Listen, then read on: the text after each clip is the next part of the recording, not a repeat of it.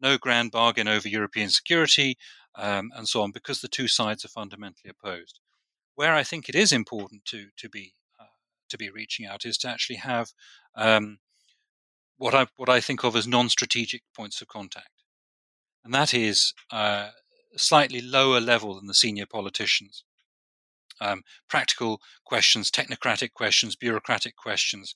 And I think here there are some aspects where we can find some overlap. For instance, I point a bit in the book at things that, if we look to the future, there are problems that are emergent problems. They're new 21st century problems in some senses. And we're looking at things like the impact of climate change, the impact of demography. These are things that I think are places where we could start to have some form of practical technical exchanges. By that I mean that the European population in many ways is in a similar situation to the Russian one. It becomes elderly. There's also a drive towards urbanization. So there are similar technical problems. It's much the same with climate change. Now, London and Moscow may disagree on the politics of climate change, but one of the things they certainly face in reality is the practicality of climate change. And Moscow sees this as much as anybody else does. Yearly, they have big floods and fires. And in fact, we're seeing this at the moment while people talk about novel coronavirus and the oil price war. It's also notable that Mr. Putin is meeting online, of course, meeting local regional authorities to cope with fires and flooding. So there are areas which are not on the same agenda where we can actually start to rebuild some form of contact. Because, as I say, I think it's going to be difficult to find any sense of substantive cooperation over the old agenda. And there's no reason why the old agenda should not continue to be debated, frankly.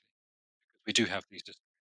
The institutions, I'm more familiar with on the U.S. side, but the institutions, some of them are still around from 20 or 30 years ago, the funding institutions that tried to support these dialogues. The institutions that sent me to the Soviet Union 30 years ago, to the best of my knowledge, they don't exist anymore because they just faded away when the Cold War faded away.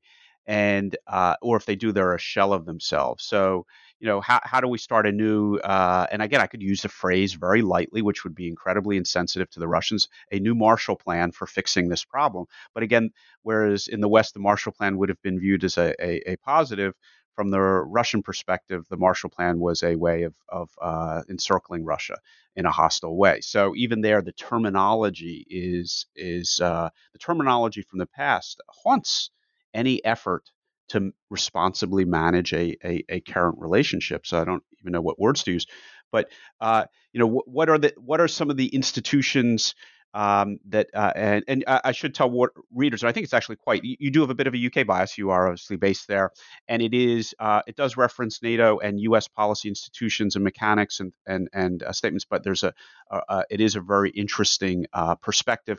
Now, here's where you will get a little bit offended. Please don't, but you acknowledge yourself that the Russians have no longer consider the UK a serious foe, so they spend less time on you, and you admit that out front. I didn't want to rub salt into your wounds, but it does, I think, give you and